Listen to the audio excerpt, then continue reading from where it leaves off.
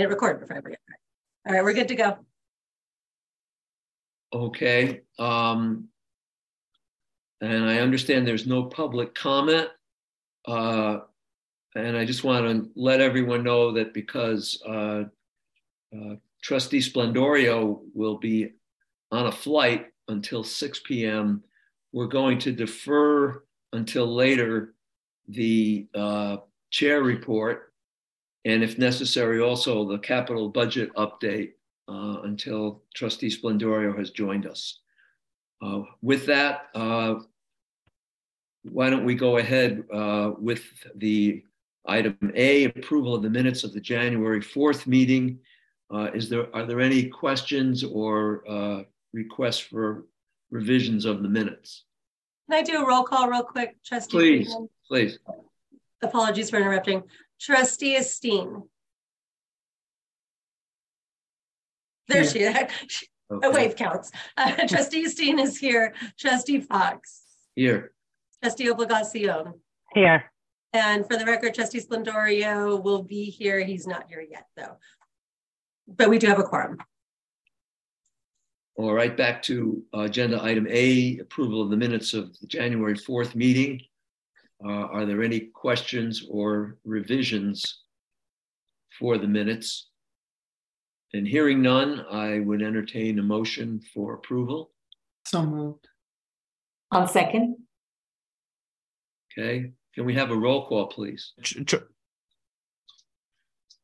Was there a comment there? Ahmad, was that I'm you? sorry, Alan. So we have a quorum, Trustee Banerjee. So you're not standing for voting purposes. So if you can get a second from either Trustee Esteen or Trustee Obligacion, please. Trustee Esteen called for it. Second will be Trustee, one of the other trustees. Can I second? Yes. That's right, fine. I'll second the motion. Excellent. So Esteen and Fox. Trustee Esteen. Aye. Trustee Fox. Aye. Trustee Obligacion. Aye. The motion passes. Thank you. Okay. And we will skip the chair report for right now and move on to the report of the Chief Financial Officer. All right. So this is the December financial statements. Let's start with our volumes. Overall, in the month of December, we had a pretty good mix of services. You can see that in the middle here with our ED visits exceeding budget, our surgeries above budget, our trauma cases above budget. Those things really do help drive our financial performance. Unfortunately, we did see a very long length of stay at 6.6. That's long, more than budget, more than where we are year to date, and full day over where we were last year. And so that's driving up the patient days. And of course, with more patient days, there's a lot more costs to care for those heads in beds, if you will. And we're seeing less than budgeted discharges or individuals. Although, interestingly enough, in December, we were only 1.3% off versus our year-to-date at 5.8%. Going down to the skilled nursing area here, we're still struggling mostly due to COVID-related restrictions and also staffing. So we can't accept patients into the skilled nursing unless it's safe for them and that we have staff to care for them. And so that has caused a lot of throughput issues in our hospital, driving up that length of stay. Clinic visits are also below budget, although we do have a very high budget. If you look at last year, we had 175 and we budgeted 181 or almost 182,000 visits. So some of it is the fact that we have a high budget, but another part of this is that we have a lot of vacancies in our primary care. Physician work RVUs are strong, and one good thing is when the physician is charging for, a rounding on a day in the hospital, we typically get paid versus a hospital, which if there's a medical necessity denial, we do not get paid. Question for you, Kim. If our clinic visits are behind because we don't have enough physicians, so that would logically mean that our patients are having to wait longer for visits. Is that correct? I believe that to be the case. I know that we want to get a lot of our managed Medi-Cal patients in to see physicians, and we're really struggling to do that in a timely basis. Okay, so really there's an impact on quality of care for our community when we have this kind of situation. Yes, and also in our supplemental funds, because if we're not seeing the patient points and we're not getting the supplemental funding that we would expect to get with having higher quality and having those patients have access.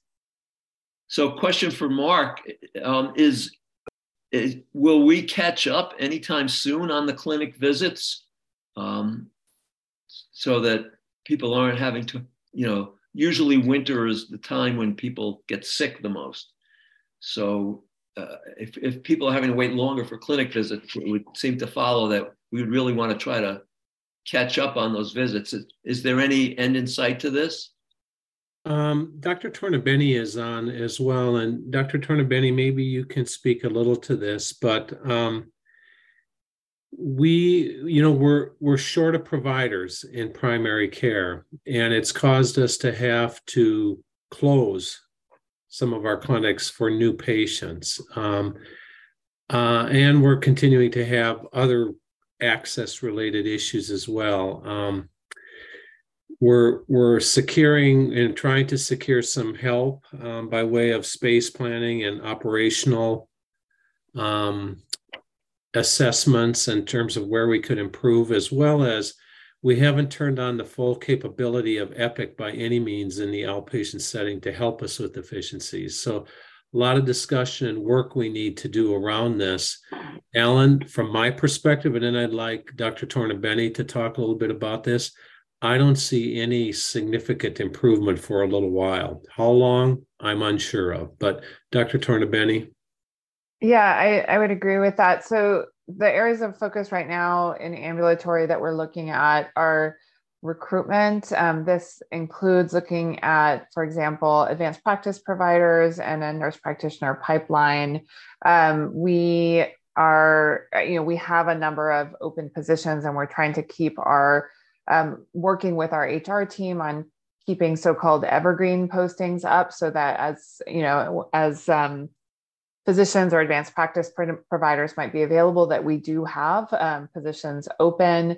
But then there's also other items that we're looking at, everything from template changes in ambulatory for primary care, pilots that include a full telehealth template. For example, we did that in COVID, but we're looking at piloting how to bring that back. That could potentially help with recruitment and retention if some of our physicians and advanced practice providers might be able to do some remote work as well as the in-person work.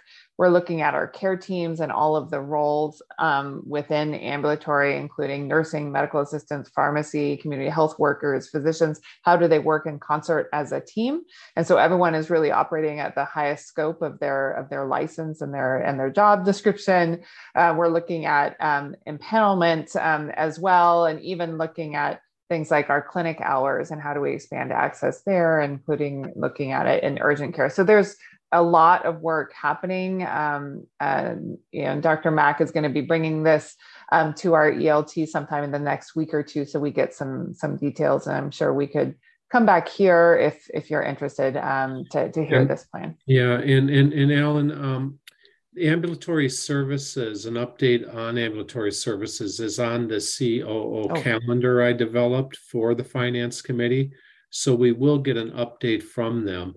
The other thing I'd like to just say quickly, if we go back to that volume slide, our skilled nursing facility patient days in January are up significantly, over 300. We've actually are exceeding budget for the first time in our skilled nursing units for over 3 years. And I want to compliment Richard on that. The waning, if you will, of COVID has helped us. There's fewer staff that have COVID, fewer patients that have it, and it's allowed us to ramp the census up in our skilled nursing settings. Okay, glad to hear that. I think the issue of the lack of PCPs to see clinic patients is really kind of a mission issue. So I definitely would appreciate it if you would both keep us apprised of our progress on that. Chair Fox, may I ask a question? Mm-hmm. Sure. I wanted to follow up on what Dr. Tonabene said, and exactly like with the CalAIM obligations that we have to be able to see it is the providers and that all of them should be functioning at the top of their license, and how might, the medical social workers and all of the other community health workers be. So yes, hearing much more ways in which like the service line plannings and these planning are happening would be helpful for the full board as well to hear. But the fiscal ramifications of and the patient impacts on this is really important for us to kind of hear in the analysis that we get. Thank you. Yeah, thank you. Okay, thank you. Please proceed, Ms. Miranda. All right. So this is the length of stay graph. This has all of the acute hospitals. It does not include John George. And you can see that, there's some months that we have fewer opportunity days, and other months, quite a few more opportunity days. And unfortunately, December is pretty high at 2,655. So those are days where patients stayed beyond what would be expected. And the expected is based on regulatory acuity models. John George also struggled in December, although October was probably really the high point for John George. And again, here we're also been trending up. So here's the summary of our financial statements.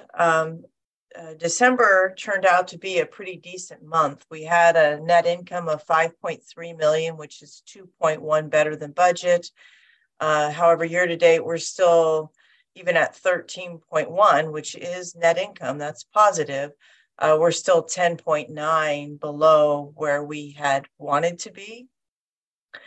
In the current month, there's a couple of things that really helped us. It was the timing of payments for John George from the county, and also a settlement that we received from Sutter. So revenue's really been helping us, because our expenses are significantly over budget, 13.6 in the month and 10.5 for the year. So this slide I put in here, it's turned out to be not as meaningful maybe as it could have been.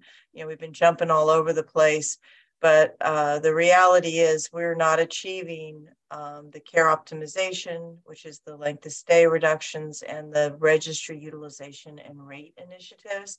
I think we were just really aggressive on these two items. And in all honesty, I think maybe we were overly optimistic that the impact of COVID would not continue. And the impact of COVID has continued. We still have staffing issues and throughput issues because we're not able to get our patients out to skilled nursing or even home in some cases. So that is the story there. On the revenue slide, if you look at the gross charges, we're 10.7 above budget here. The charge volume is strong. We had a favorable mix. We talked about that a minute ago with the trauma cases, surgeries, and ED volumes. However, particularly on the inpatient side here, our length of stay is high and our CMI is low. So that combination is not good for net revenue, because if our patients don't meet inpatient criteria, we either do not get paid at all or we get an admin day, which is a much lower rate, which drives down this collection ratio. So we're sitting at a 17.7 compared to an 18.1% collection ratio. Year to date, we're at 18.4, which is actually ahead of budget. So the revenue cycle itself, you know, with volumes and with the with Epic and the improvements we've made, we're doing pretty good there. But we're really starting to see a drop due to length of stay. And then in this particular month, we had an FY16 settlement that came through. So these types of settlements in the normal course of business that aren't supplemental funding, we run through the contractual allowance. So that 1.4 did negatively bring down the collection ratio in the month. The next slide here, lots going on. We received quite a few pickups. We received one for the Medi-Cal waiver. That's GPP. It was for FY21, an additional 1.4 million. For Measure A, we talked about this over the last few months that, you know, we had thought that we had held the Measure A budget pretty much flat. Again, thinking that we heard about a recession coming. We didn't think people would be spending and that sales tax income would go up. But lo and behold, it's actually doing quite well. We are 1.1 million over in the month and 8.5 year to date. So that has been a big positive for us. In addition, under supplemental programs, 6.9 million this month. That was this behavioral health money I spoke about earlier. We got 5.6 million from the county. You'll see in the cash graph in a minute kind of how the money flows with them. We're always behind, and how we've chosen to report it is if the funding was for last fiscal year, we go ahead and record it in the current year. If it's more than 1 year back, we consider it a settlement and we put it in supplemental funds. So what's happened here is I'm going to need to take 3.5 million of this and put it into our net revenue for the current year. And you'll see in the cash slide why we do that, because we're always behind and we don't have a contract yet. So the auditors aren't going to allow me to put increases in there. So it's a kind of a convoluted story, but we try to make it average out so that the financials make sense. So we will make that adjustment next month. And then the second one here is the GME for FY23. We had some great news. The FMAP, that is the Federal Medical Assistance Percentage, so this is the federal match, was increased. Probably many of you know, 6.2% for the health emergency. But what happened is that the government has now not tied it to the health emergency, and they're going to, instead of making it go away at the end of the health emergency, they're going to go ahead and let us keep a portion of it through the end of calendar year 23. It'll step down each quarter. But we had none of that budgeted in our financial statements. We assumed that the public emergency would be over last September. So this is going to pick up not only for GME, but it will pick up for all of our other supplemental programs. And we'll talk more about that when we talk about the bridge plan and where we think we'll end the year. Let's see here. And then the other item I mentioned earlier is the settlement. That's down here in other operating revenue. That was $1 million here, class action settlement. Basically, that settlement was with Sutter. Sutter was charged with anti-competitive contracting practices, i.e., they were using their market power to compel providers to include them in their panels. And they were doing so at a very high cost. So we are one of many in the settlement, and it relates to our self-funded program. And we expect to get another check. I don't know how much that will be in late summer. Next slide is our expense slide, and this is the same as it has been all fiscal year. Our operating expenses are over 13.6% or 13.3 million in the month, 10.5 year to date, 61.2 million negative variance, most of it in labor, which we'll talk about in just a minute. If you look at these other items, they're really pretty close to budget. Purchase services favorable, that is really the timing of Huron. There's a lot going on in my bullet up there that are offsetting year to date, but the positive variance really is the timing of the Huron contingency fee. Just as a reminder, we make sure that we earn it or have the savings before we pay anything out. Materials and supplies, that's negative, completely driven off of, heads and beds. Way more patients and beds costs us pharmaceuticals and food and a lot of different things. So that's the variance there. Facilities and depreciation, those are offsetting, and that has to do with GASB 87. We talked about that last month. Happy to talk about it again if people have questions, but really it's the way that we account for our leases. We now amortize instead of charging rent expense under facilities. So here's the labor slide. And this again is our biggest variance, and it relates primarily to rate. We are paying our own staff more, a lot of overtime, but also just paying them more, which, it's been required to retain people and keep them here and not have such high turnover.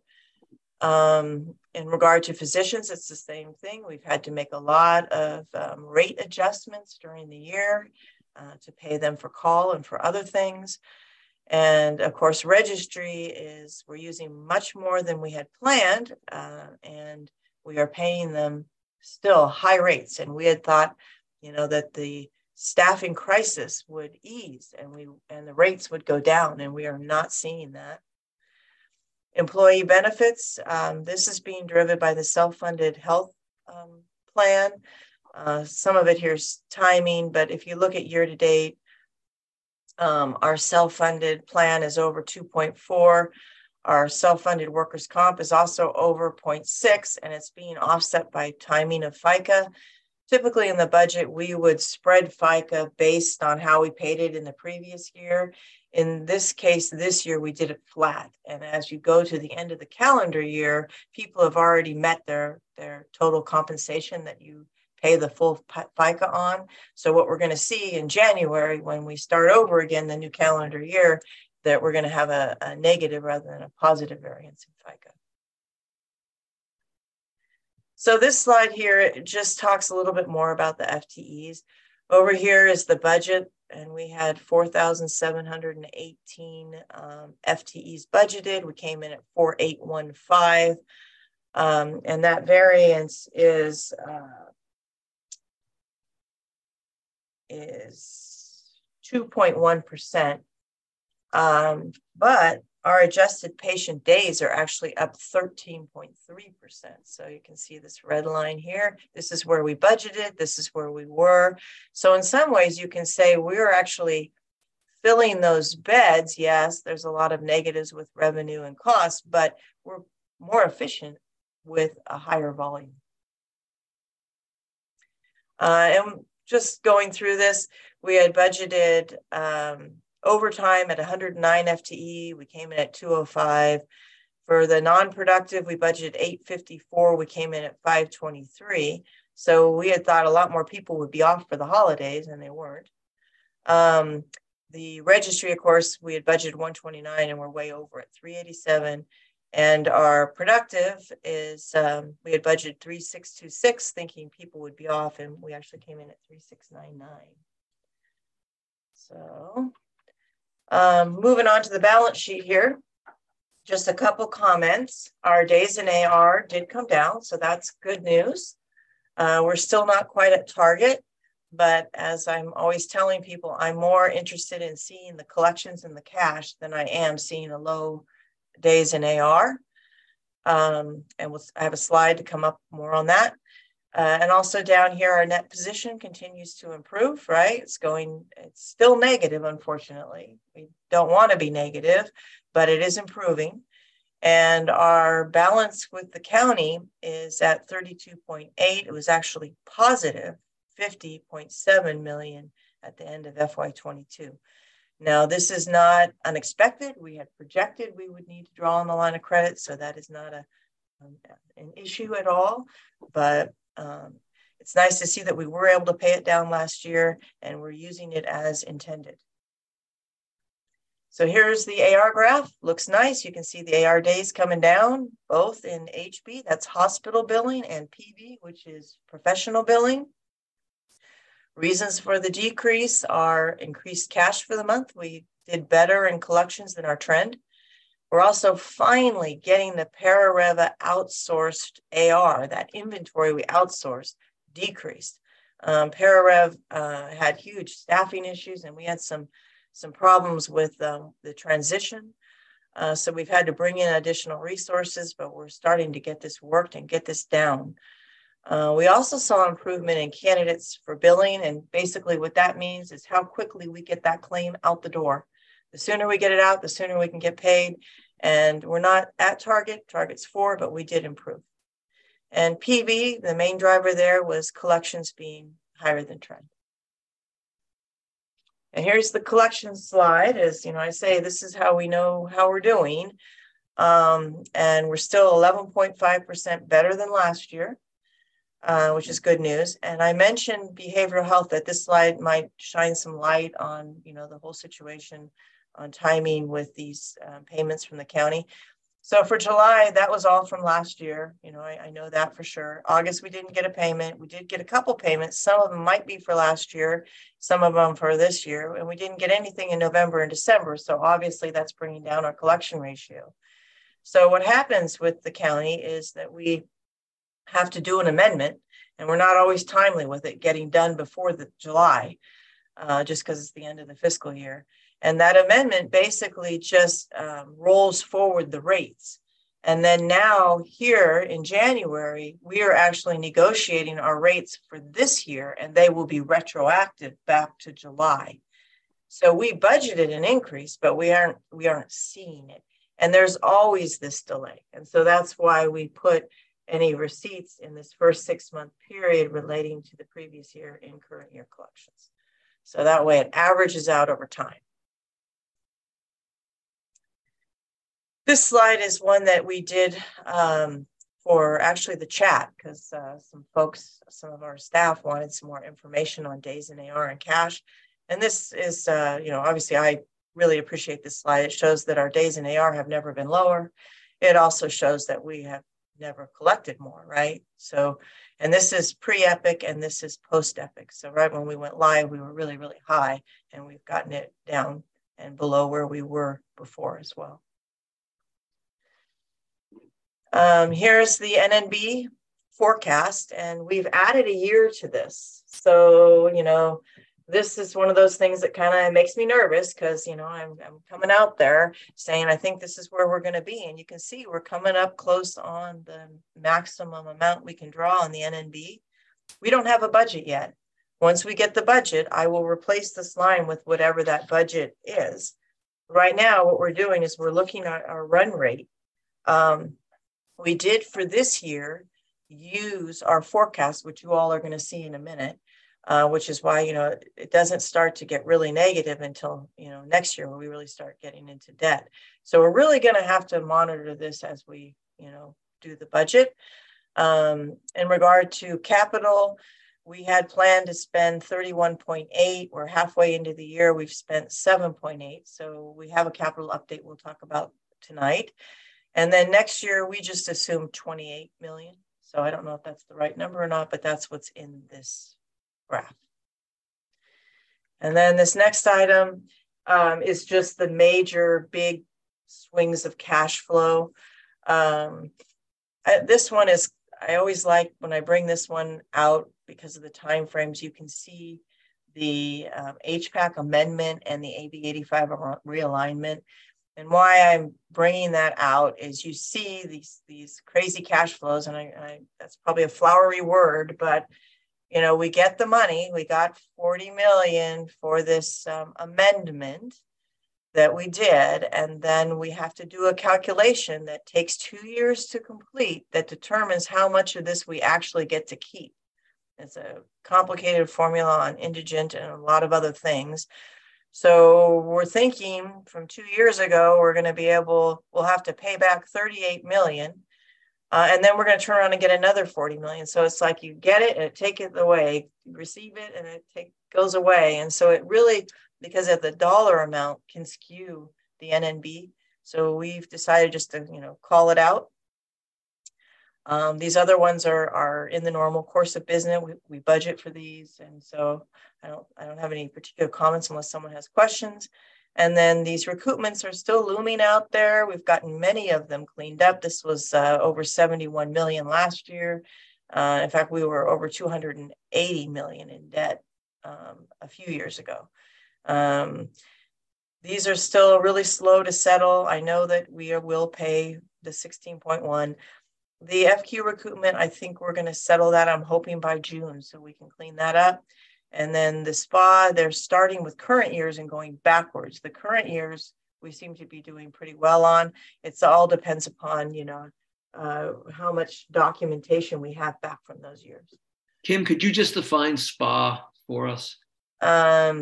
It's physicians. Let's see, it is, can you help me, Tangerine? It's State plan amendment. State plan amendment. Yes, it was an amendment to increase funding for primary care, you know, for physicians. Okay.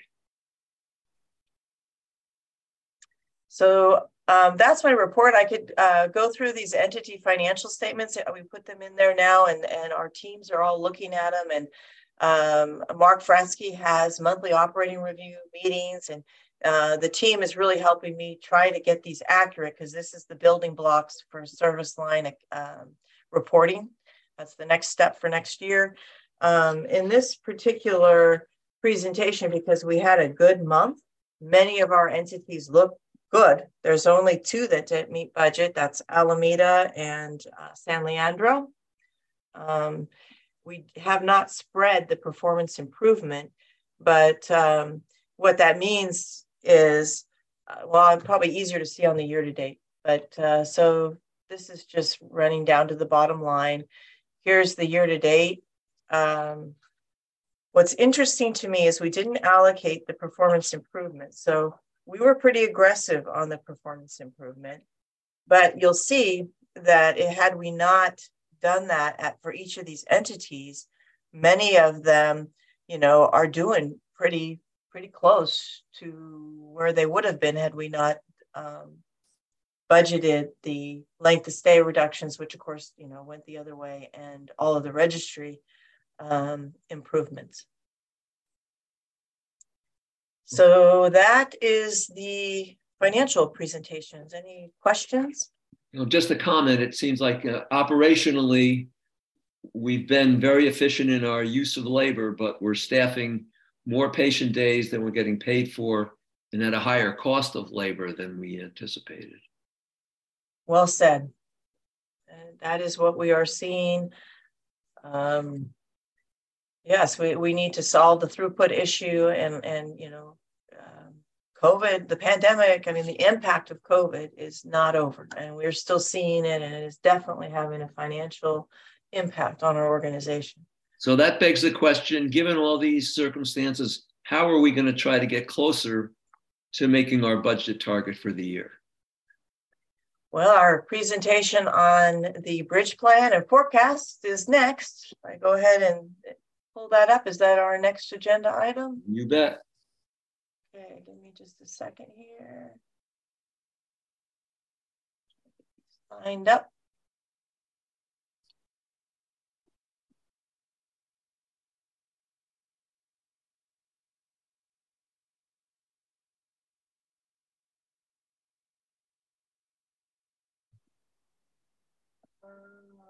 Let's see what happened to it.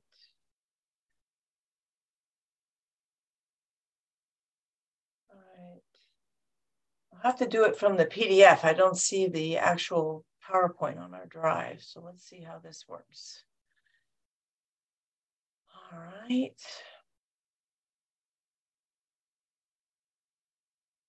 So share my screen here again. And because we have such a full agenda, Kim, can you do this in about 5 minutes, please? Yes, I can.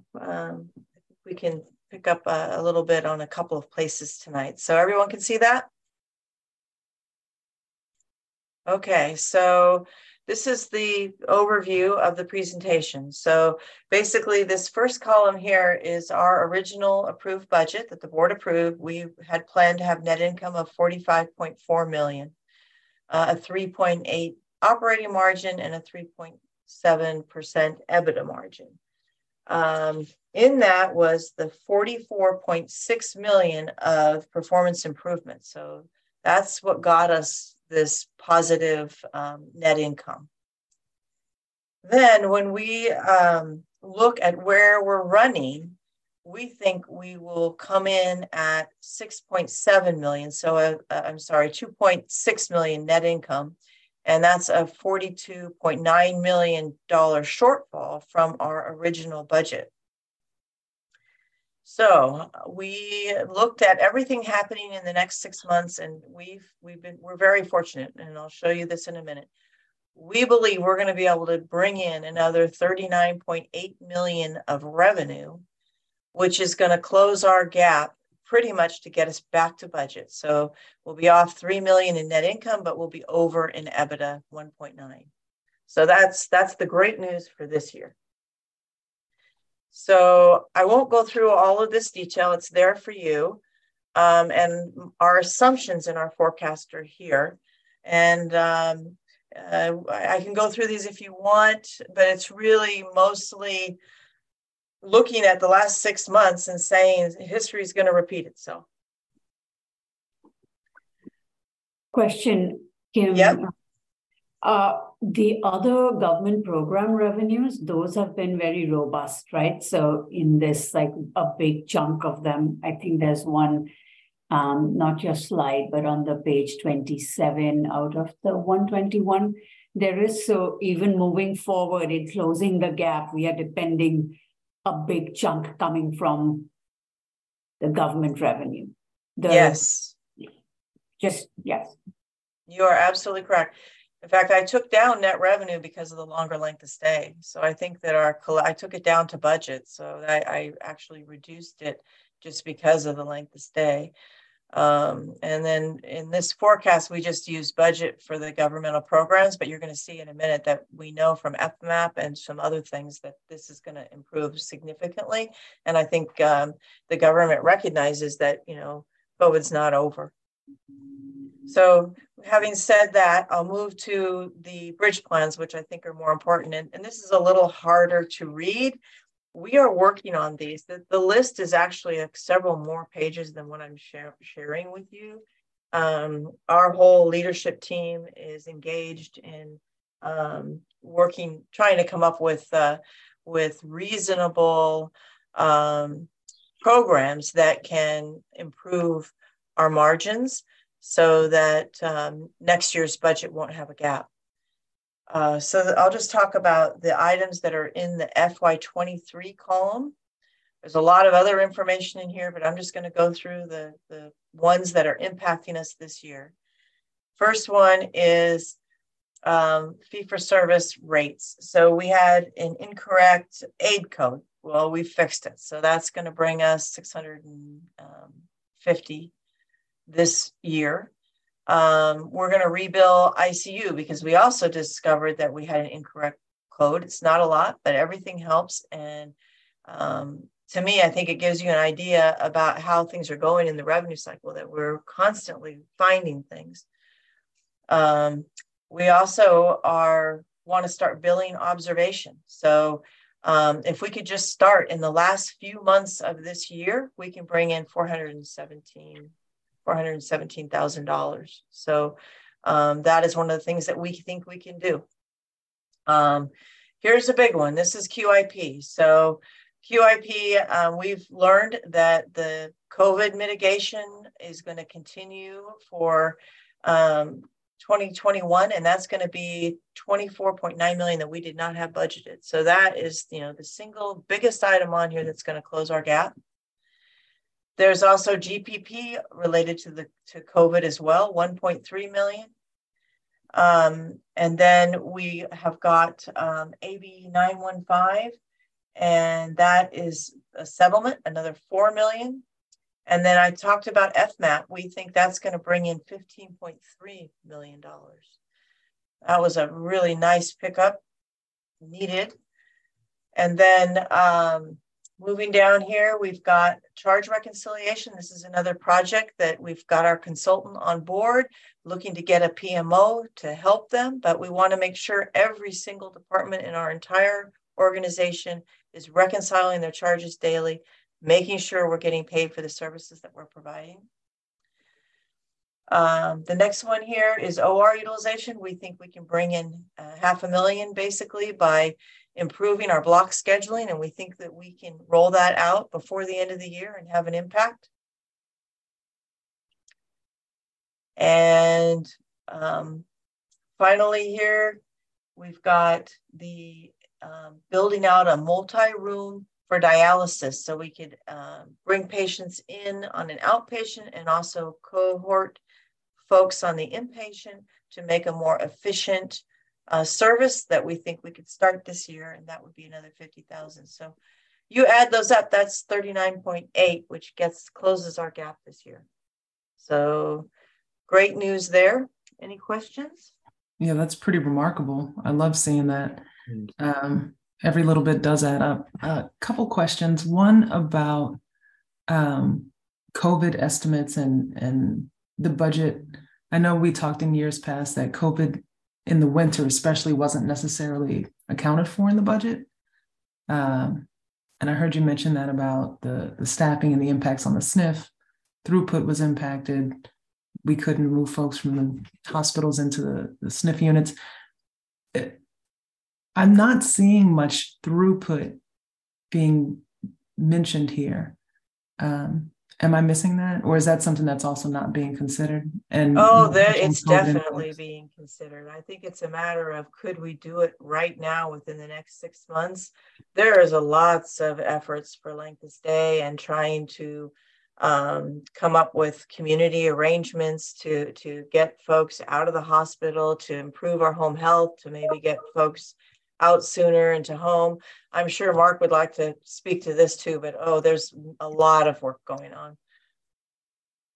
I thought I saw him ready to speak. Yeah, thank you, Kim. And Trustee Esteen, it's so interesting you asked the question, because I was asked it today on our desktop chat. Our staff asked, what are we doing about getting people out of the hospital? And in my mind, so much of it is structural, in that we don't have good programs outside of our hospital, whereas people will take our patients because they think they're too sick, their length of stay is too long, et cetera. So we're looking at a number of things. First, we're looking at working with an organization that can provide potentially up to 20 hotel beds for us for our homeless patients that come into the ED, so we have a way to transition them out and not have to admit them into acute care. We're also looking at about a $7.7 million, that's what it's coming in right now, to remodel Fairmont Building H, so we can develop a medical SNF unit there, 20 plus beds. We're also looking at an observation unit, maybe at San Leandro, so we can transition patients out of our EDs quicker and consolidate them in a unit such as an observation unit. And lastly, the Medi-Psych unit is not a dead deal by any means. We're still looking at possibilities for that. But, if we can hit on some of these post-acute programs internally ourselves, it's going to have a significant impact on throughput in our hospital. So that's what we're going to be working on, along with continuing to be as efficient as we can internally with our throughput. Those are exciting innovations. Did you mention a location for the MediPsych? We were planning it on the 3rd floor at San Leandro, but you may have heard me say earlier that we discovered, because we had to remodel for a psychiatric type of unit, it made the bed complement move from 15 to about 4, anywhere from 4 to 6, which isn't a large enough unit for us. So we're walking with the architect around San Leandro to see, do we build out on the 1st level? Do we consider adding a story or half a story?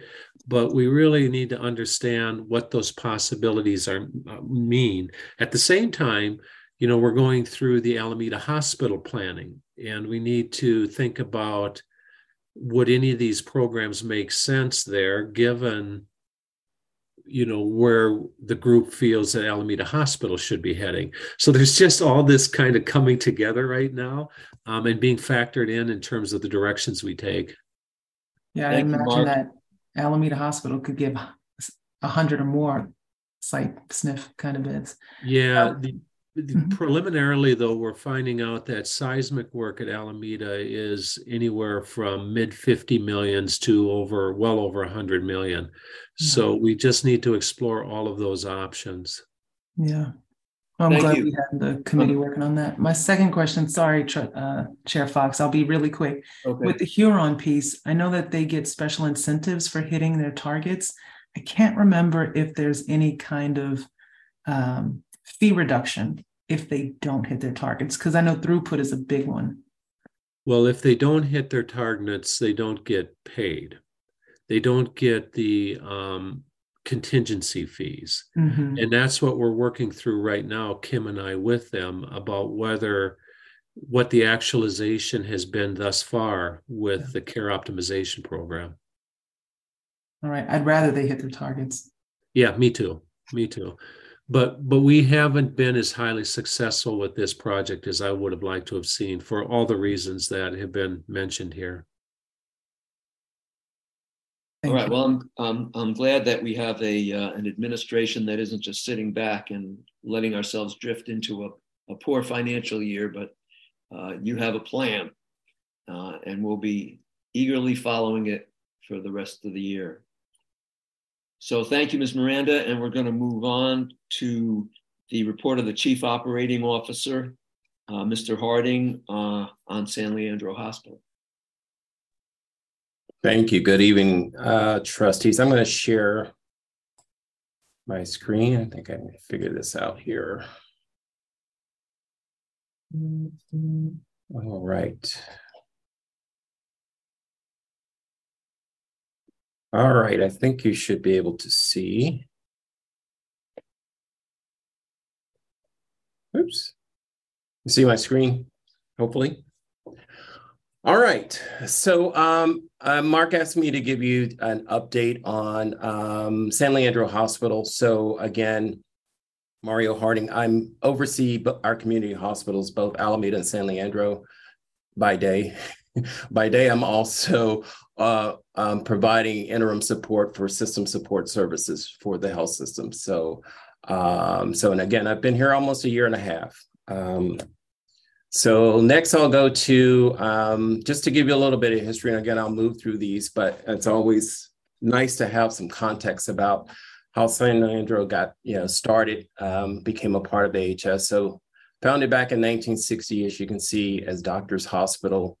The current building that we sit in was completed in 81. There was also an ED expansion completed in 1991.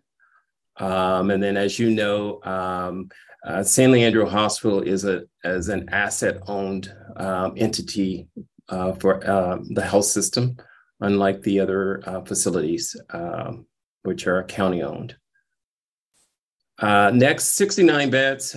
We have 13 ED beds, level 2 emergency department, open again 24/7. In last fiscal year, we saw about 27,000 or served 27,000 patients.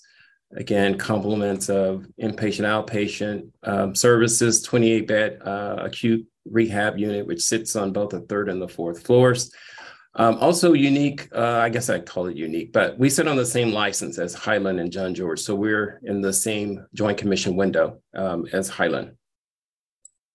And again, I shared with you just the services that, again, as a community hospital that we provide.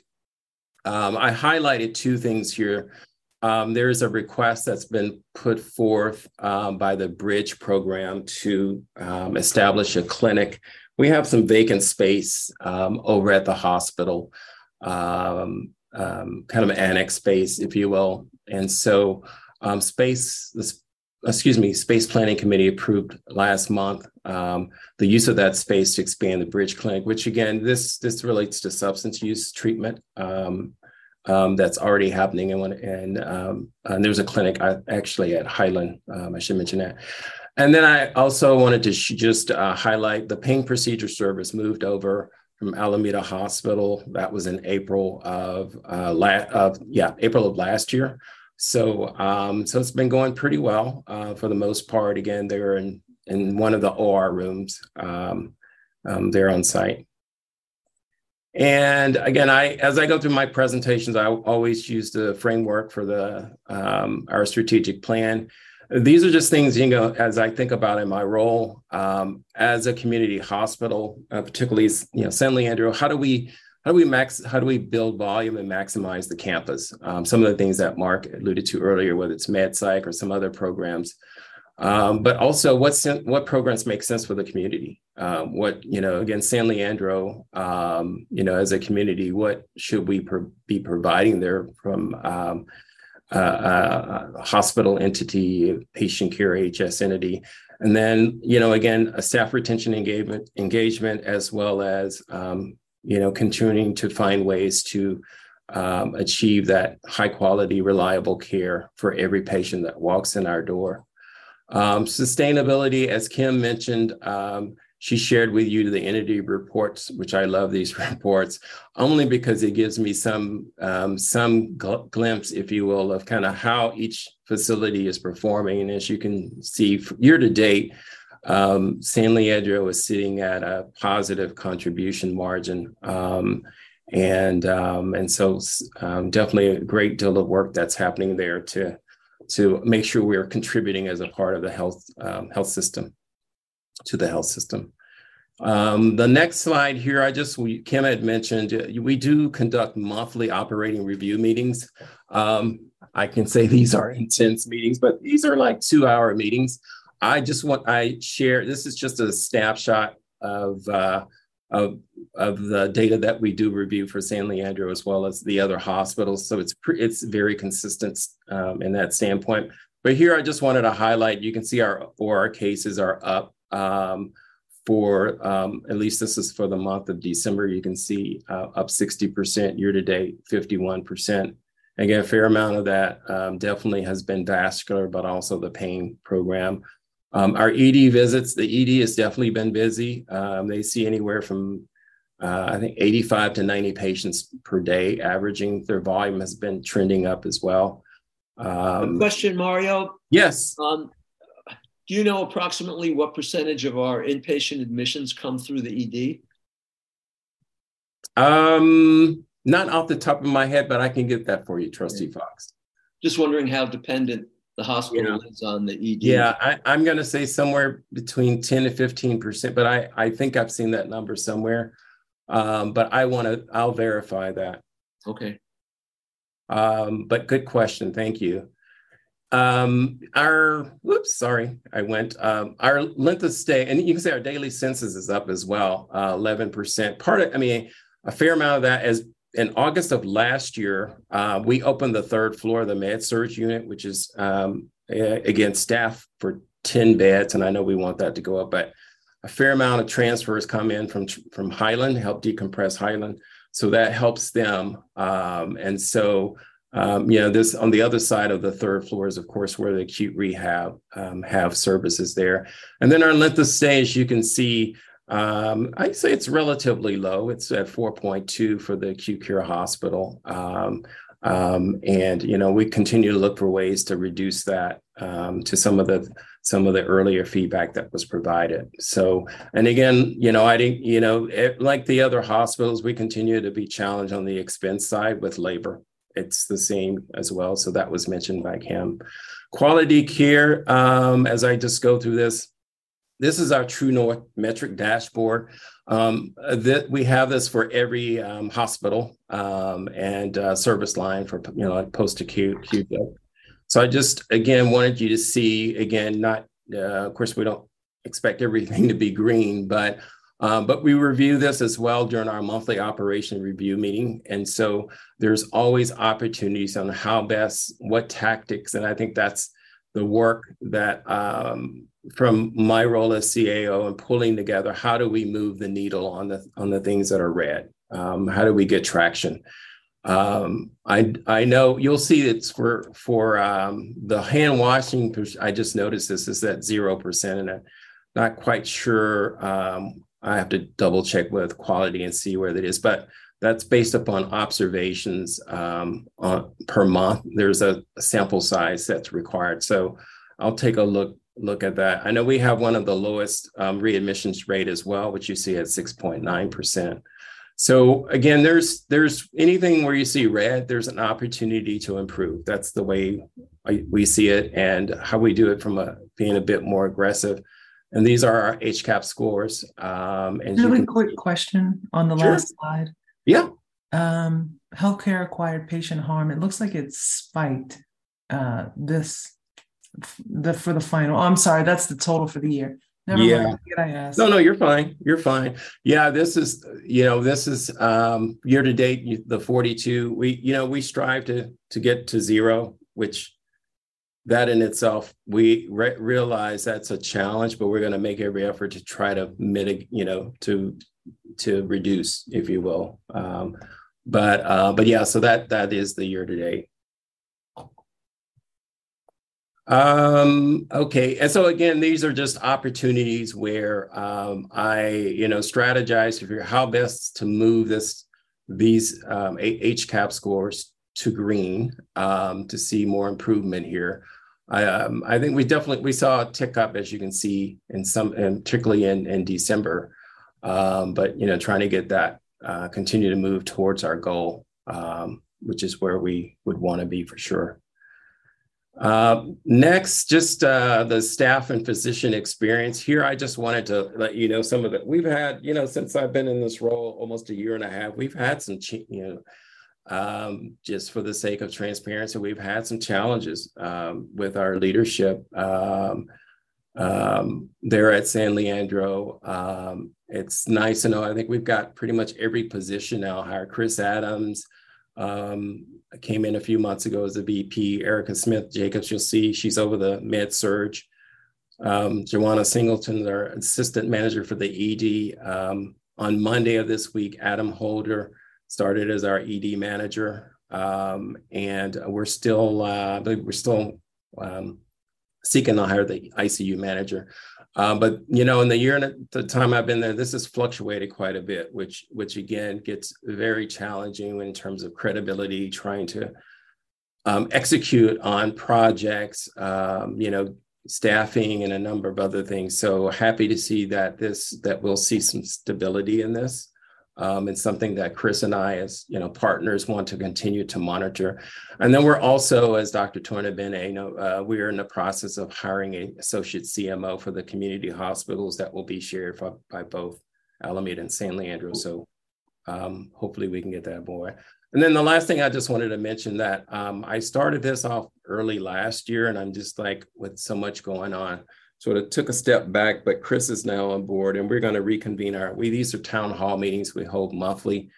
They're just, we update anyone can attend from San Leandro. Here's what's going on, whether it's what's happening in construction. And then we leave time at the end to do Q&A. So we're going to pick that back up next week. So I just wanted to share that with you. And then community connections. So I am out doing tours, but a lot of work. I'm definitely visible in the community, as you'll just hear. I've been working with Michaela Hayes from the VP. She's at the HS Foundation. So there's been, we've been out raising money. That's the best way to put it. There's been strong interest and has been in funding imaging equipment at San Leandro. So like the mammography unit was funded. We've got some funding from our CT scanner, which is about to get on the way. And then we got a donation from a not-for-profit organization to fund a mobile X-ray unit, which should be coming in soon, which will give us 2 of these units again to go around to the unit instead of the patient having to come downstairs to radiology. So, so part of this means we go out and we talk and we highlight AHS Foundation, San Leandro Hospital. So, you know, we get to have breakfast, we get to hang out. So we've done some events here with the Rotary Club, San Leandro Breakfast Club. So I just wanted to share we're out and visible in that. And then I also serve on as a board member of the San Leandro Chamber of Commerce. So I have a good feel of what's happening on the business side and how we can play a better role in the community. Look, good to see you're getting out there. Yeah, I just don't have anything else to do, Trustee Fox. So, I have these just 2 slides. I just capture, this was a phenomenal marketing project that Michaela and her team, the foundation, put together that I have this by PDF, but I just wanted you to see this. We distribute this when we go out and present at organizations that ask of us. So it's a 2-pager. But gives them some, just some, you know, what about us. So here's the 2nd page. So again, but those events have been very successful. People have been very appreciative of the fact that, you know, putting a face to San Leandro. Wow, you guys have a hospital there. You know, it's those type of moments. So it gives us an opportunity to share. And then, the next few slides, I just want to give you an idea of all the work that's happening. There is a ton of renovation and things going on. So we've been remodeling our imaging, a lot of imaging work going on there with the mammography suite. I mentioned the pain service, the mobile X-ray. We are in the process of finishing up the fixed X-ray room. And again, this is stuff that, you know, oh my gosh, to put us on the same level with other community imaging in hospitals. This is so needed. So the fixed X-ray unit will be done. Be done sometime in March. I said middle of March. You know, and then we kick off the construction for our CT scanner, which is a replacement. We start that project next week. Construction. There's a trailer that sits behind the hospital. Near the lot. It's been there for way too long. So these are projects that needed to happen, you know, for AHS. We are also in the process of expanding the sterile processing department to support, you know, we want more surgical cases. Oops, sorry. In my office here, lights went out. So more surgical volume at San Leandro, but we're also, as you are aware, the sterile processing is shut down at Alameda Hospital because of some significant risk issues that surfaced about a year ago.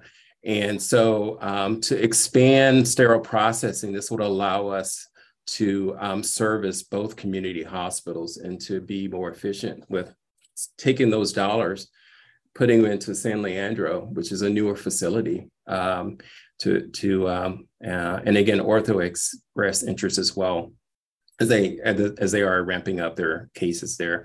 Also refreshing the lobby. So if you haven't been to, we're in the process of refreshing the lobby at San Leandro. Oh my, we so needed that. And then I am looking to refresh the cafeteria as well. So when you see Alameda and how nice it is, people then say, well, what about us? So I'm working with Morrison Healthcare to look at that. And then these are some of the major projects underway. So again, you know, what we experienced in September of last year, because it was just sort of, oh my gosh, we had some significant infrastructure issues when the heat, we had a heat wave in early September that really challenged our cooling towers and chillers there.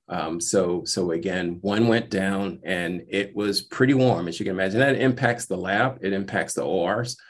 And so we are conducting a complete assessment. We brought in an architect. They'll have their report ready by mid-February. So we can see exactly how much this is going to, we're talking about, again, this is probably anywhere from, I'm going to say, you're talking about $8 to $10 million. I'm just ballparking because this is stuff that needs to be replaced. Steam generators, this helps support SPD. We have 2 of these installed. This is huge for us. These are brand new, so we have those. A third one will be installed, and it should be later. I'm going to say later this month. We have so we have one running. These 2 were running for 30 days just to make sure everything is doing okay. A storage tank, this is the stuff, state of California, we found out that we have to replace the Orb underground storage tank there. We have that project is underway. We have a deadline of 2025. We're also bringing in a mobile sterile processing trailer. So as I mentioned, we're expanding sterile processing. So that's construction that has to start. But in order to do that, we still need to make sure we're processing instruments. So we have a vendor that will come on site, essentially a trailer. It's just as if you're in a sterile processing department, and they'll be servicing surgical instruments right there on site. Again, there's some refresh things that are going in the ED. I do want to look at costing out, estimating what it would take to Mark's point about our ED, the volume in the ED had, from my standpoint, having been at other places where I've worked, the volume there has really surpassed what the ED was built for. Because so we need to, certainly look at the opportunity to maybe build out the ED. Also, the second floor. When you go to the 3rd and 4th floor of San Leandro and how nice the acute rehab looks, you walk down to the 2nd floor, which is med-surg, and you're like, oh my, can we get some alignment there? And so that floor needs to be refreshed as well. Do you think you can grow ED volume if you modernize the ED? I think it will help. That's sort of the striking a balance. There's what our ED doesn't have, which, again, what I would like to see is some level of fast track or urgent care to help sort of offset. I think will it help? I think it'll make a difference. I think we're definitely seeing this uptick in volume. As I mentioned, a fair amount of it too has been contributed from 5150 patients, behavioral health patients. That is definitely ticked up when we get those patients. So I'd like to think so, Trustee Fox, that, that will certainly, it feels so congested in there. That's part of the issue. Well, my guess is that since you don't have OB, I bet more than 10 or 15% of your admits are coming through the ED. Yeah. And that brings up another question of, since you don't have OB, where do people in San Leandro go to have their babies? Well, are they coming to Highland? If they can get over to Highland, that would be certainly what would be preferred, right? But you're right, we don't have the OB. But when the patient or two does come in, they get stabilized, and really get them over to Highland. Again, I know they have a choice also in terms of where they want to go as well. So we have to keep that in mind. Do you have OBs in your OBGYNs in your medical community? I believe there are. And again, we have Eden Medical Center there, which I can't remember if Eden has OB obstetrics there. I know we have on call for sure there, just in case that happens when it does happen. And then we've got our gift shop is sitting vacant. I've been just sort of finessing what to do with that. For now, it's okay. It's just both the gift shop and at Alameda and San Leandro both have been sort of shut down due to the COVID. Our volunteers there. That sort of just kind of, there's an opportunity, I'll just say, to repurpose that space, whatever that could be. I'm also continuing to assess all of the admin and clinical space at San Leandro. I think I'm just I'm putting eyes on everything. It's just, there's just, with COVID, with remote hybrid working, over the years, I think there's just been sort of this, I'll move into this space, I'll move over here there. I'm just trying to get more structure to make sure we're efficiently utilizing our space. We have probably more vacant and underutilized space than I'd want to see there. So that's one of the projects I'm looking at in that regard. And so that's it. Though that was just really a highlight for you to know that there's a lot of work going on at San Leandro. Invite any of you as trustees certainly to come down, take a tour, stop by and see what's going on, connect with staff, and happy to do that. So that's all I have in terms of my presentation. Any questions for Mario? Sure, I had a couple of questions. Mario, thank you. This was a terrific presentation. Question one, we had new elections and we have a brand new mayor, vice mayor, and city council members. And have you had any meetings with any of them yet? Not yet. So what I'm trying to do is sort of, I fit it in with the chamber stuff, because we've got some events through the Chamber of Commerce, which again, I sit on the board. But yeah, that's on my to-do list, to meet with Juan Gonzalez, who's the new mayor. But yes, so definitely on my to-do. Thank you. And I've mentioned this to James too. And, I live in San Leandro and quite active in the community. I'll be happy to broker some of those meetings, one-on-one meetings with you also. Sure. Absolutely. And in terms of the staffing, so what would, I like the slide you had on the services, the pharmacy, the labs, mammography, and others. It would help also at some point to hear about the service lines that are there. So just to know, like, we have vascular, or we have this, and we have this and that. So service line might also help. And then as you spoke about the staffing, I know that at Dr. Afzali's last report, he had said that the average ED volume has been about 100 a day. And so are we able to see if, like, the full ED volume for AHS, and then how much percentage of that is Highland, how much percentage of that is San Leandro, how much percentage of that is Alameda Hospital, and then that might also help us with kind of equitable distribution of resources and staffing. And as we ramp up the staffing for, it's great to see the new leadership that are coming in, that'll help. As we ramp up the staffing for ED, are some of the ancillary things ramping up too? Lab, imaging, pharmacy, all of those things that kind of are related to some of the ED service. Yeah, no, that's a great point. And I as we expand any program, particularly like surgical cases, because I always, I ask the question, because I've been here and done that, where make sure that we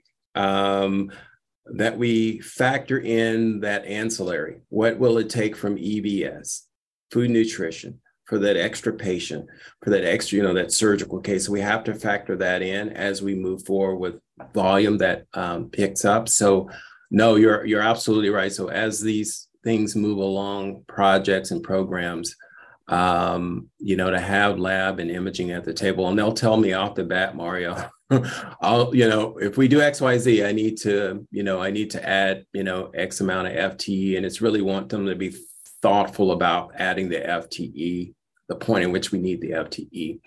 But no, that's a valid point. And again, I know there's, as I said, there's so much opportunity at San Leandro Hospital, and more that we can certainly be doing there as well. Again, it just is. And what can I say? The parking is great. That helps pretty significantly. And we're next to Ghirardelli's with chocolate, so So those are things that we have the opportunity to do so much more there and capitalize on in a good way. Thank you very much. Excellent report, Mario. Thank you. Absolutely. Thanks. And let's move on to item C1, which is the report by Ms. Miranda on the update on the capital budget. All right. So Grace Messina, she's our director of FP&A, is with me here to do that presentation. I can go ahead and pull it up if you'd like.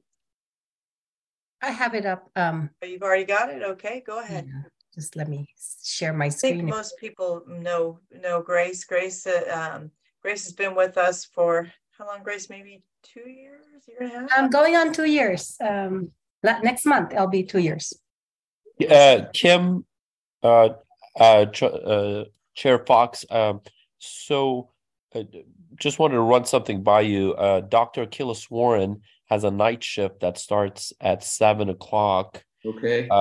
Is there any way that we could maybe discuss the AHMG agreement first? I'll leave it up to you. I'll just definitely.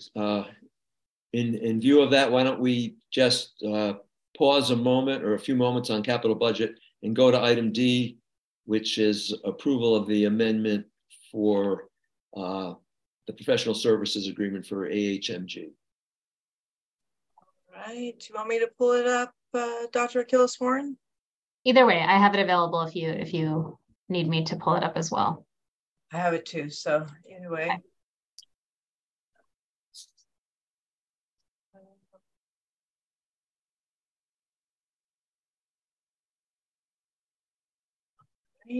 So we're Dr. Achilles Warren and I are here to notify the board that we are running over the maximum amount that was approved for the calendar year 23, and to let everyone know that for next year, our estimate is we will go over. We'll go through the presentation together. A lot of great things have been happening. I also want to point out that we're in the negotiations with the SEIU now, and we didn't want to speculate on what changes might come out of that negotiation. So although I guess in some ways we risk having to have to come back to you before another year, Dr. Achilles Warren and I believe that we will be done with those negotiations and not have to come back with this agreement again. So with that in mind, I think I will go ahead and kick this off. Everybody can see this okay, I hope. So this is the reconciliation of the Alameda Health Medical Group PSA. So how this is laid out is to try to understand why there were differences. So this first section here, and this is for 26 pay periods, 1 year, calendar year 23, we put the folks that were in the beginning of the year and that are still at the end of the year in this first section. So that's what we call same stores. It means that you were here at the beginning and you're here at the end.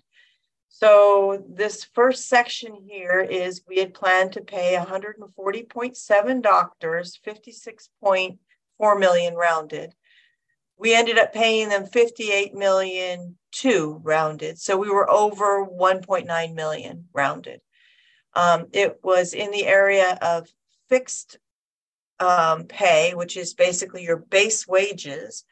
And why that can happen is if you were in a different tier during the year, we made adjustments for you. Variable means this group of people did more extra shifts and call than we had thought they would do. The third one here is AHS did give bonuses, I think, for the first time ever this last year. And so we agreed to include the physicians in that funding. We did have terminated physicians, 18.5, And we had planned to pay them 7.6. We only paid them 3.6 because they were only here part of the year. So that offset almost 4 million against the negative variances for the not to exceed max that you all approved for the calendar year. However, in the PSA, those funds don't actually get transferred to the group since these people quit. So the cash doesn't go to the group. This next section here is net. So we had 3 people that came and went, so they're in here. And then there's a lot of newly recruited physicians. And I don't know if the folks here remember, but that was one of our goals, you know, to stabilize the group, stop the turnover, and bring in more physicians. And I don't want to steal Dr. Achilles-Warren's presentation on that, but this is what we wanted to see. And we had only budgeted 2.2 because we had no crystal ball on how many people we would be able to attract. So we ended up going over 4.8 million there. So the net on physicians is a variance of a negative 2.7. In regard to administrators, we had 3.6 at the beginning of the year. We now have 5, but they just joined us. So we still have a positive variance that will turn the other way going to the next year, but we figured all that in our ask. And then legal fees were over. There were some legal expenses that we could not avoid. And then we were under total for benefits. That includes PTO, retirement, health benefits, everything. I did my best guess basically for that. And we ended up being, we had transferring over a little too much money, but the net is 2.4. We went ahead and asked for 3 million, just round it up. So the not to exceed would go from 84.8 basically to 87.2. So that's the summary of the year. Before I turn it over to Dr. Achilles-Warren, is there any questions on the overage? Well, I'm just wondering, since now we've got 1 year of experience under our belt, can we be confident that whatever we approve for 2023, calendar 2023, that we'll be able to stay within that maximum number? I can take that. Yeah, I feel a lot more confident that we have a good handle on what our budget is, just given how much we spend on new hires, how much we spend on terminations, what other services that we end up using to support our physicians, et cetera. I don't anticipate many net new expenses. I think the only variable here is the union negotiation. And other than that, we have built sort of a more complete bottoms up budget based on historical data now that we can be more confident in. Okay, let's move on. Great. Well, I'm really thrilled to be able to kind of share the punchline of last year, which is that we've had some immense successes around stabilizing our medical group. And as we know, the AHMG was developed to be the primary employer of physicians for AHS. So the vast majority of physicians that are employed with us full-time work for AHMG, and we've actually become fully staffed in a number of areas. And so we do have, at this point, I feel really confident that essentially we have either all the positions that we need to be fully staffed and or vacant and recruiting. I'm not expecting a lot of additions or expansions to the group beyond what is determined by patient demand, frankly. And so just to kind of share some of the successes, we've hired just in the last year about 35 FTE or 34 FTE. We added a total of 60 physicians just in calendar year 2022 across 22 specialties. The remainder of those positions that weren't in that 34 are SANs. The previous year, we had hired about 26 FTE. So we're up about 100 to 120 physicians in the last 2 years, which is just remarkable growth in this kind of space given the space that we were in before. We have recruited some incredibly diverse staffing and leadership. We hired 2 female chairs this year of major departments, anesthesia and medicine. We have had immense success with our compensation restructure, which you all were part of in February of last year, which has basically resulted in equity across across the physicians in terms of how they're being paid and, how they feel. And also in terms of recruitment, we've had lower turnover than we've had in the last 3 years. We actually have only had 1 departure since May of 2022, which is pretty impressive. That's phenomenal. Thank you. And yet almost all of our leadership roles are filled at this point, and we have increasing appetite for leadership just as a result of people feeling increased morale and just more sort of emboldened by the successes we've had in the group. So I listed here sort of all the areas in which we did make hires, which cross, again, those 22 specialties. And the key point here is not to necessarily get into the weeds on the numbers, but more that we are becoming increasingly fully staffed across a number of specialties, which is really good to see. I think we can go to the next slide.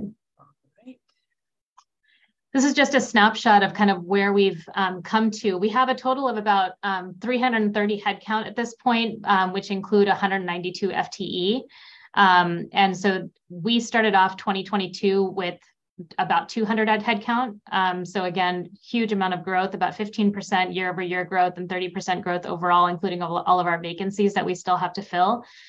We had a number of services at risk in 2020, at the end of 2021, beginning of 2022, which we've really reduced to a couple of key services that we're working intensely on, both in terms of compensation, but also just terms of work. And these will be areas that we work closely with them, with SEIU on. We still have vacancies, but most of these open roles don't represent sort of critical roles in terms of, needing to shut down services, but more vacancies that are expansions and or just driven by demand. And we've reduced our departures significantly, as I mentioned. And then lastly, just to kind of summarize some of the successes from the last year, I think this is going to result in some reduced costs for the system overall. We've really reduced our locums and contractor usage. We're transitioning many of our SANs to permanent staffing so that we have more sustainable call burdens among specialties. We are, because of the compensation restructure we did last year, we're really seeing most physicians being paid at the median of national surveys, and that has resulted in a lot of pay equity across the system. We don't have an ER doc sitting next to another ER doc getting paid different amounts of money for the same work. We're also very competitive in the market. I've had very few people come to us from a recruitment perspective and say, I won't take this job because of the pay. And that's been a huge benefit in terms of us being able to recruit in our local market. And we've successfully recruited as a result from Kaiser, from private practices, from top tier training programs, without anyone actually even asking to negotiate the base salary.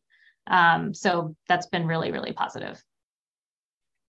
I guess here's a graphic to show that. So this is W2 or total compensation in these graphs. So if you look at this, last year we started at 95.2% of median. And you can see for specialists, it was less, we were closer to median on primary care. So now we're actually at the 104%, so above median. And what you have to remember is that the surveys also pay increased, right? So specialties were up 4.8, primary care 1.8, only peds dropped during this survey period. So we made up not only from where we were last year, but we also got up and above the median in total. So overall, we're providing more than median comp to the group. So that's good news. I do have a concern that the total work RVUs are only 77% of the median, and we need to work together to get this up to the median so that it's a sustainable compensation model. So that's a challenge. What was that? RVU, can you explain that to us? Sure. RVU, and this is a work RVU. So basically, if you look at the Medicare fee schedule, they've assigned work RVUs for every single thing a physician does, and that's how Medicare pays you. And what the survey data does is they use that methodology and they collect it for the whole country, and we can benchmark against it for all patients. It's a measure of productivity. Yeah.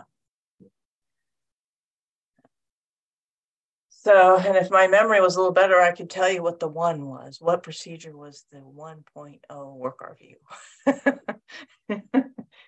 Anyway, so yes, it is a great way to be able to benchmark. So this is good. We still have a challenge here, but we can safely say we are at least passing over overall for everyone more than the median. Warren? Yeah, and that challenge is exactly where we're headed. So, my goal was really to stabilize the composition of our group, make sure that we had bodies in the door that were, part of our culture, part of the team, feeling like they were sharing the work equitably, being compensated equitably, and really just kind of increasing the morale and of this group, which I think we've successfully done. And then really thinking about performance. How do we actually make sure people are fulfilling the mission of the organization and being productive? And so we've actually invested quite a bit in that next phase already. I've kind of outlined this according to our pillars, but we are building a physician dashboard in process right now with physician champions at the helm and some outside resources to support physician education around how do you ensure that you're billing correctly? How do you make sure that you are producing the most that you can out of the work that you're doing? And then how do we actually benchmark what you're doing relative to what an average person in your specialty is supposed to be doing, and or your peers? And so I think we're going to see a lot of improvements in physician performance, not just on productivity, but on a number of quality and operational metrics that are included in this dashboard that we're making efforts to make visible across the entirety of the medical group. And this will eventually extend to the whole organization, to all physicians, including contractors. But starting with the medical group is important because we're the most cohesive sort of employment pathway for physicians at this point. And then our goals are always to continue to increase the diversity and the representation of our physician workforce with the community diversity. So that's a huge part of what we continue to do as well around recruitment and retention. Question about the incentives that I see on quality and sustainability. How is the productivity and the quality metrics, how will those be used to incentivize? Right now, they become structured based on that? Right now, there aren't any incentives. There used to be sort of a 10% withhold for some physicians that were supposed to be based on an incentive program that ended up not sort of being standardized. So our first goal is to get physicians accustomed to data and kind of looking at their own data, whether it's around chart closures or RVUs or around a length of stay or various metrics that are important to them and the system. And then to think about, probably some sort of incentive program that maybe at the specialty level initially, maybe at the individual level eventually, but really to reward high performers for essentially just doing their job. So I don't know what this is going to look like yet. In fact, we have recruited some outside consultants to help us with this. And this is going to be something that's probably discussed over the next 1 to 2 years. But the first step is really to get data in front of our doctors so that they can actually see how they're doing. All right. Thank you. One last question. How did we come up with the 77% currently if we're just starting to collect data? Oh, because we have all of the RVUs in our system, everything that we build for, it's all in Epic, so we can run it.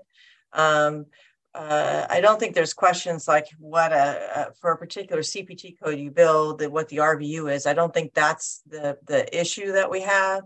It's more about who gets credit, the attribution of it, people understanding it, and those are the things that Dr. Achilles-Warren and her task force are looking at. Thank you. And I heard earlier, Epic is still not in primary care. Are there any other service lines that Epic is not active in? No, Epic, we use Epic to bill all of our services except for John George. John George is still on paper with the county because the county is over 90% of all responsible for paying us for those patients. So we do that all manually with them. But other than that, Epic is used for everything. And those doctors are all contractors. They wouldn't be under this model anyway, right? The psychiatrists are not under AHMG. Correct. Yeah. Okay. So then I have a summary slide. Are you any other comments there, Dr. Killisworn? Okay. No, that's all for me. So then this is kind of what it looks like. So we started back in 2021, and this current year PSA had a 13% increase at 9.7, and we went from 154 to 159.2 FTE. So that was needed because there were, a few years there were no increases. And as Dr. Killisworn talked about, there were, a lot of turnover and a lot of issues. And then during this calendar year, we did end up recruiting, and we ended up paying an additional 3% for those agreed upon changes to the PSA during the year. And then now we're looking at an increase of 11% or 9.8 million for this next budget year. And again, this does not include anything with SEIU. This is just with who's here, when they're going to be hired, and what their salary is going to be. So there's no increases, no COLAs, no nothing. And then if all of the folks stay and nobody quits, the commitment for the next calendar year would be an additional, not really that much money, to basically $99.2 million. So that's the growth in this PSA contract, which includes rate increases and additional FTE. If everyone stays, we would be at 198.9 hired FTE.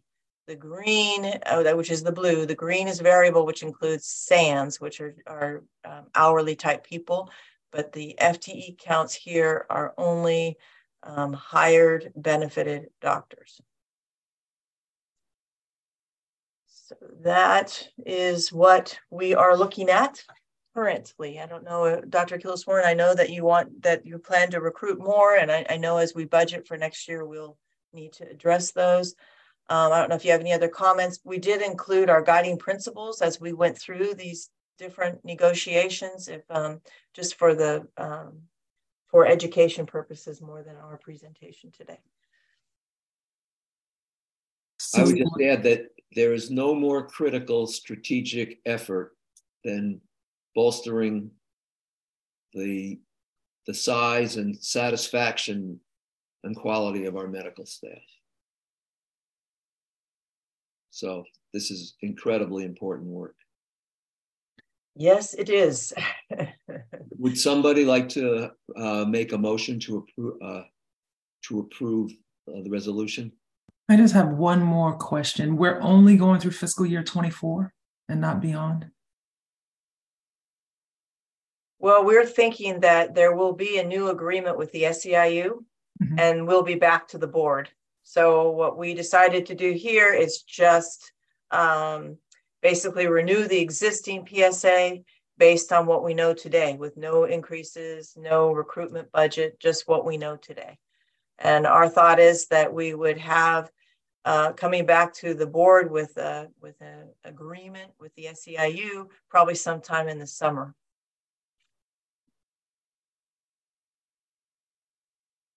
All right. Any other questions, comments? Can we have a motion, please? I'll make a motion to approve. Second. Second, thank you. Can we have a roll call, Madam Clerk? So Esteen moved and Nelly seconded to amend the PSA with Alameda Health Group to increase the annual compensation year by 2023 by 12,300,000 to 97,100,000, right? Right. And we can just round those numbers. Okay. All right. Trustee Esteen. Aye. Trustee Fox. Aye. Trustee Obligacion. Aye. And Trustee Splendorio. Aye. And what I should have clarified there is that this is to recommend approval to the full board. Right. Right? Mm-hmm. All right, excellent. That's how I'll put it in the minutes. All right. Thank you for a heck of a year, Dr. Keelis-Warren. Thanks so much for your support. All right, and that closes out item D1, and we're going to go back to item C1 on the agenda, the capital budget update.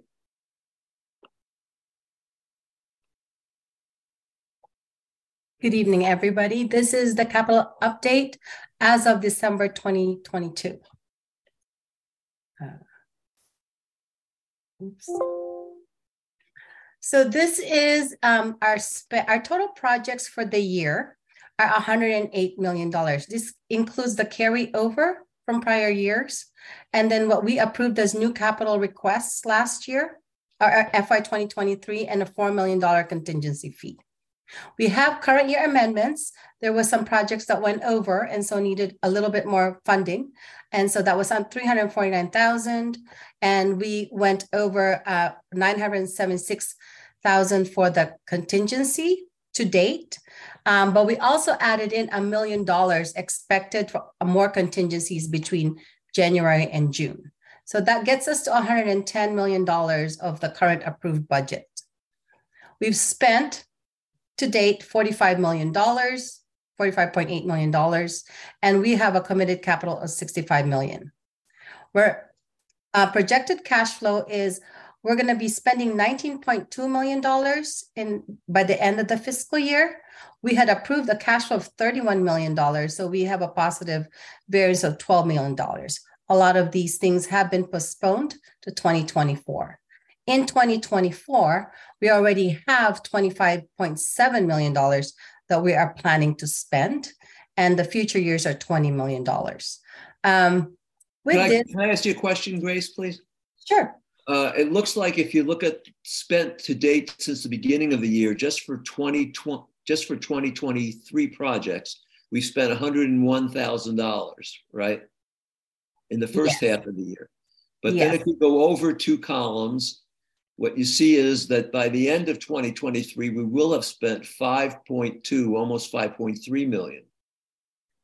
Yes. So if I understand this right, we expect to spend 5.1 million between now and the end of the year, or in the last 6 months of the year.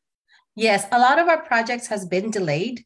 And so they're going to come live by the end of the year or before the end of the year. Like there's some in March and some in April, and you'll see that in the next slide. Okay. And so that's when the expenses comes in, because they don't usually bill us or invoice us until the project is complete. And then sometimes there's a lag. Okay. So typically, historically, we've had a capital budget of about $30 million that we approve for cash flow every year, based on an EBITDA of 3%. So if we're looking at 30 million for next year, we're already planning to spend 25.7 million. And so we may have to rearrange some of our priorities, and maybe if something comes up for capital spend next year, we might have to delay some other projects just to accommodate everything. But if we have some serious needs, isn't it also possible to spend more than the 3%? We'll go into debt. Yeah, so we'd have to just take the money on the line of credit with the county. And as you saw next year, we're getting up towards the top of it. So, and we don't want to have to stop a project in the middle. So we really have to control cash flow. So this is just a category between carry forward, new capital, emergency. This is, the categories you've asked for before, whether it's compliance, equipment, infrastructure, IT, and strategic plan. So it's just divvied up a different way. Any questions? So this is some of the capital that's over $1 million for us. And so, for example, the kitchen remodel Alameda, that actually has been completed. There was $27.8 million in there, and we've spent to date $24 million. And another $13,000 in 2023. So we're trying to figure out how to close this project. So we may or may not spend the 3.5. We're still looking into that. So some of the things that are coming is the Tesla MRI that's been a few years going. That's going to be completed this year. So we should be able to spend most of that. The Epic Data Arc project, it's going to come in under budget. And so we should be spending $1 million when we close out this project. So a lot of these things you can see are big ticket items. The X-ray replacement at San Leandro, the CT scan replacement, some of that, if they don't go live by the end of this year, which I think they're going to be going live towards early part of 2024, most of the expense is going to be in 2024. The Kronos workforce dimensions, that's actually going to go live in April. So the invoices will be coming in, in April, May, June for that. Any questions? The expansion of the Eastmont Wellness Center, we're at the very, very beginning of that. So we're not going to spend, we approved it last year, but we're not going to spend that much this year, just the design phase. And then most of it will be going toward the next couple of years. We're waiting for our hiring of a specialist for ERCP EUS. So that may be on hold until 2024. Steam generators, the Epic Beacon, that's going live towards the end of the year. So most of the spend's going to be in 2024. And some of them are coming in under budget. The sewer line, you've heard that earlier with Mario. There is some pause in this right now because they found some mold after the demo work.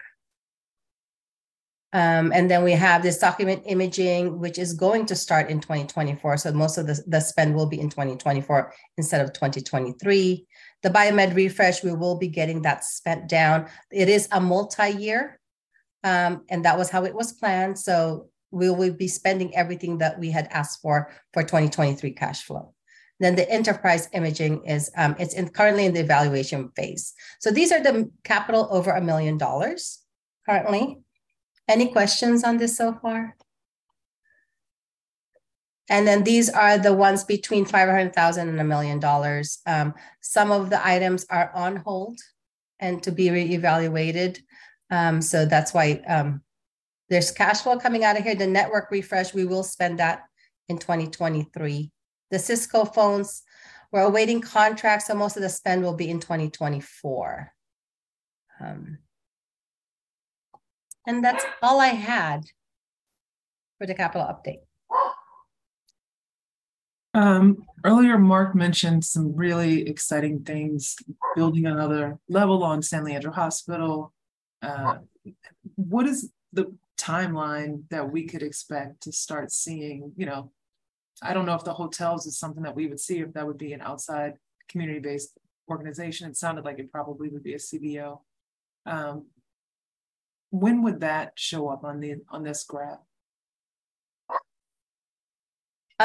Some of the plans, I probably would defer to Mark on when.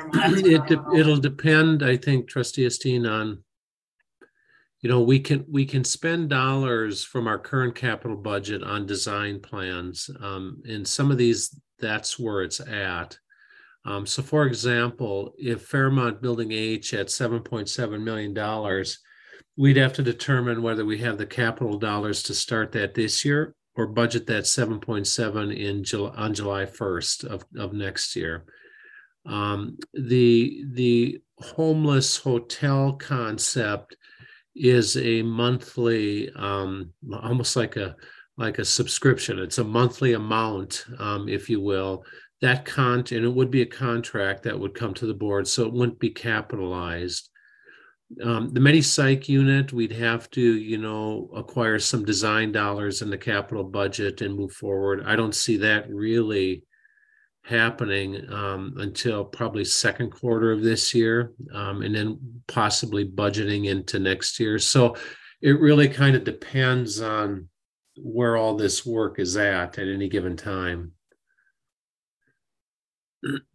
Thanks. Those are great timelines.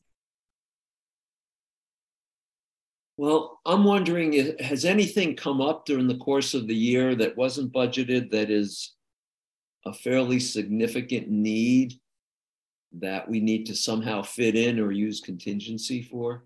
Yeah, Trustee Fox, the sewer work at South Shore is one of those. It's $1 million right now. It could be upwards to $1 to $2 million more, depending on what they find in the building. We also know that we're doing an assessment now of the infrastructure at San Leandro's, the boilers, the chillers. We're putting sterilizers in. But those are all significant capital projects, along with that same type of work with boilers and chillers and infrastructure work at Alameda.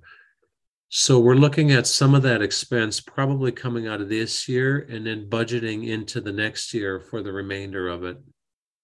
How about on the patient care side? So on the patient care side, we're finishing up and I think we've had budgeted this year almost all of our radiology work that has to be done. We are looking at robotics for next year. It's in the queue for planning. And it might be that we can get to the point where we can budget potentially planning for robotic surgery at Highland for the coming year, which would be pretty cool and would help with our recruitment of especially urologists and other specialty docs. So there will be some kind of strategic clinical ideas that come forth with our current capital planning that Grace is starting us out on now within the next month. Okay. Any other questions? All right, thank you for that report. Appreciate that update, and we'll look forward to seeing the capital budget toward the end of the year. The one thing that we have not gotten to is the chair's report. And with only 5 minutes left, I would like to defer that to next month. And the discussion that I want to have, particularly among the members of the committee, is how well is the committee working for you, since we're near the beginning of a new fiscal year? Are you seeing the kind of information that is helpful to you, that you can understand? Are you getting the kind of informational and educational reports that you want to see? What are your suggestions for agenda items for the 2023 calendar year? And how do you feel about the way that the committee is running and operating? So we'll take that up first in the March meeting. Anything else to come before the committee? Going once, going twice. Okay, you owe us 5 minutes. Thank you. Have a good night. Thank you, Chair Fox. Good night, everyone.